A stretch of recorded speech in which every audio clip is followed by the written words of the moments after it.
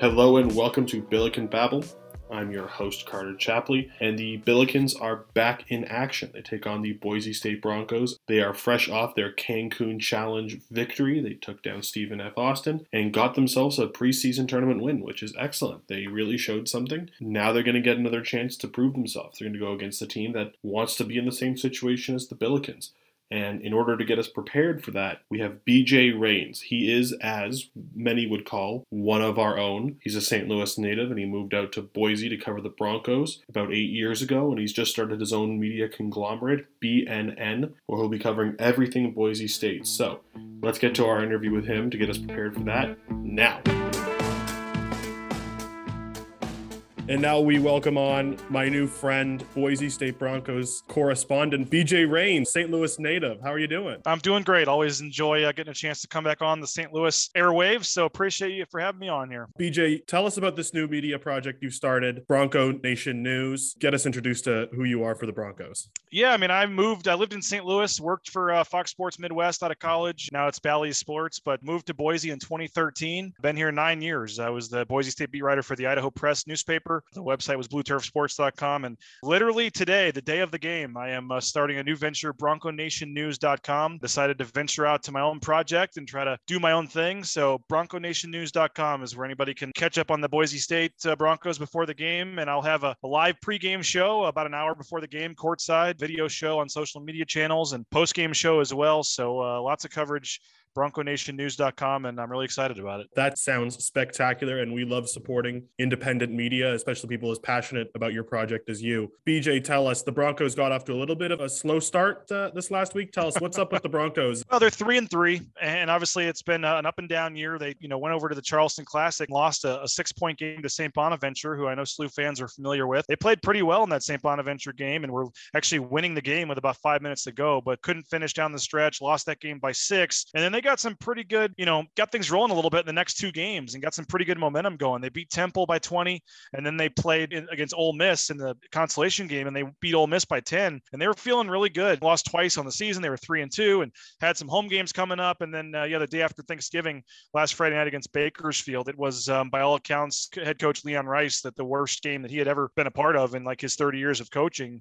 22.4% from the field. They only made 13 of 58 field goals, and they only scored 39 points in a loss to CSU Bakersfield. He said it was the worst offensive display he had seen in his 12 years. And he said, that as the game went on, the rim got smaller and smaller. And by the end, they said they were playing on a carnival rim.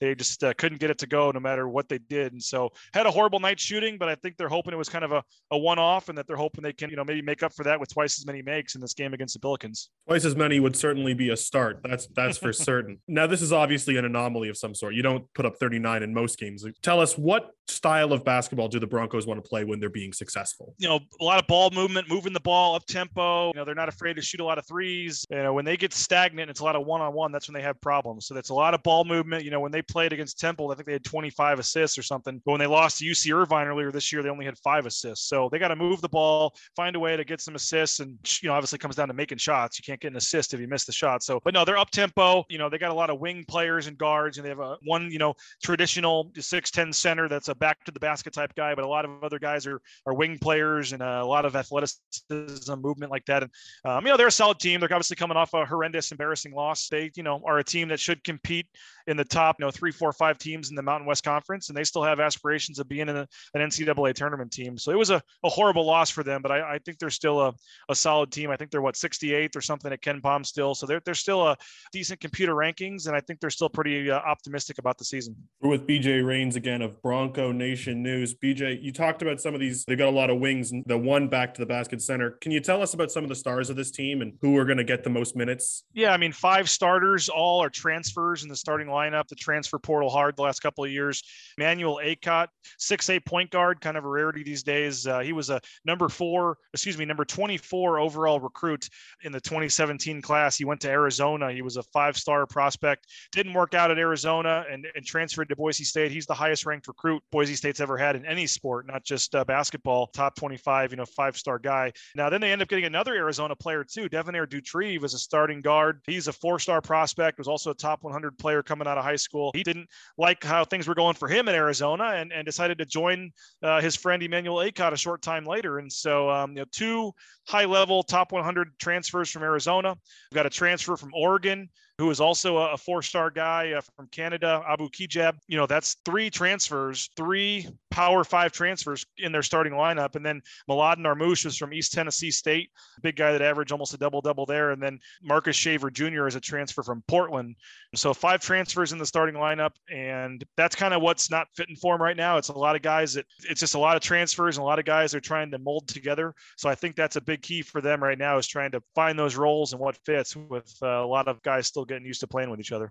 Lots of veteran experience on this team, but as you said, still finding some chemistry issues. And as you mentioned earlier, if they don't move the ball, they seem to struggle. Are there any other things we should keep an eye out for what the Broncos' biggest weakness might be? I would say right now it's shooting. I mean, they obviously, you shoot 22% from the field. They've had some other games this year where they didn't shoot very well, particularly the 3-point shooting has just not been very good this year. So, you could say they're due to make 15 threes at one of these games, and maybe they are, but overall the outside shooting has been a problem. So they're just not shooting the ball very well. So as I said, they have 3, 4, 5 guys that can all shoot and all do things, but it just doesn't seem like one guy wants to kind of be that guy. They're all kind of deferring a little bit and all kind of averaging their 7, 8 points, and they don't have the guy averaging, 16, 17 points. So I think shooting and just trying to find that chemistry, but they're a very good rebounding team. They're a very good defensive team. They only gave up 46 points to Bakersfield. They lost, but they only gave up 46, and they forced 15 turnovers, and I think had like 16 or 17 offensive rebounds. So they feel like their defense will keep them in a lot of games. They've just got to find a way to score some points. You mentioned that this team still has good computer numbers. Their metrics still look pretty solid. What is the long-term vision for this team? Is this an NCAA tournament team as an expectation for the program, or are they still looking to form themselves out?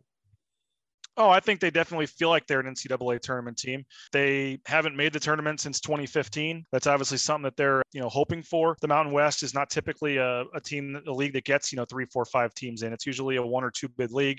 So they've got to finish near the top of the league, but the league's very good this year. So, this is the coach's 12th year there, Leon Rice. The fans are getting a little restless. We'd like to see them get back in the tournament. They're in the NIT almost every year. I mean, they played Memphis in the NIT and played them down to the wire. They actually should have beat Memphis in the NIT game, if the Elite Eight of the NIT, if not for a guy hurting his Achilles and dropping the rebound with 30 seconds left. So they're right there with Memphis.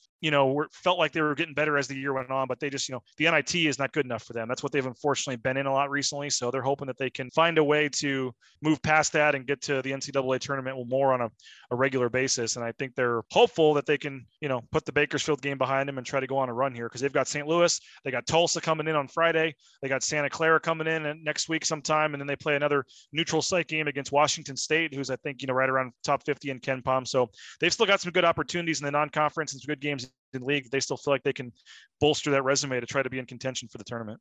This has been BJ Rains of Bronco Nation News. BJ, tell us where we can find you on socials and how we can get to you on your new media platform. Yeah, the website is just bronconationnews.com. Pretty simple there, and all the content will be up there, and the video of Coach Rice's press conference previewing the game. And my Twitter handle is just BJ Rains, Rains. Pretty easy to find. And then I think BNN Bronco Nation is the Twitter feed for the website. So you can just search for it on Twitter, and it should all be there. And this is a fun one for me. When I saw this on the schedule, I kind of wish this game was in St. Louis so I could have made the trip home, but I'll get to do that next year when Boise makes the return trip next year. But looking forward to seeing Rammer and Earl Austin Jr. and Brian Kunderman, the SID, and all the crew there. I'm going to try to go out to dinner with them. So looking forward to seeing all those guys, and it's going to be a fun game for me, Extra Mile Arena. Thank you again, BJ. No problem. Thanks for having me on anytime.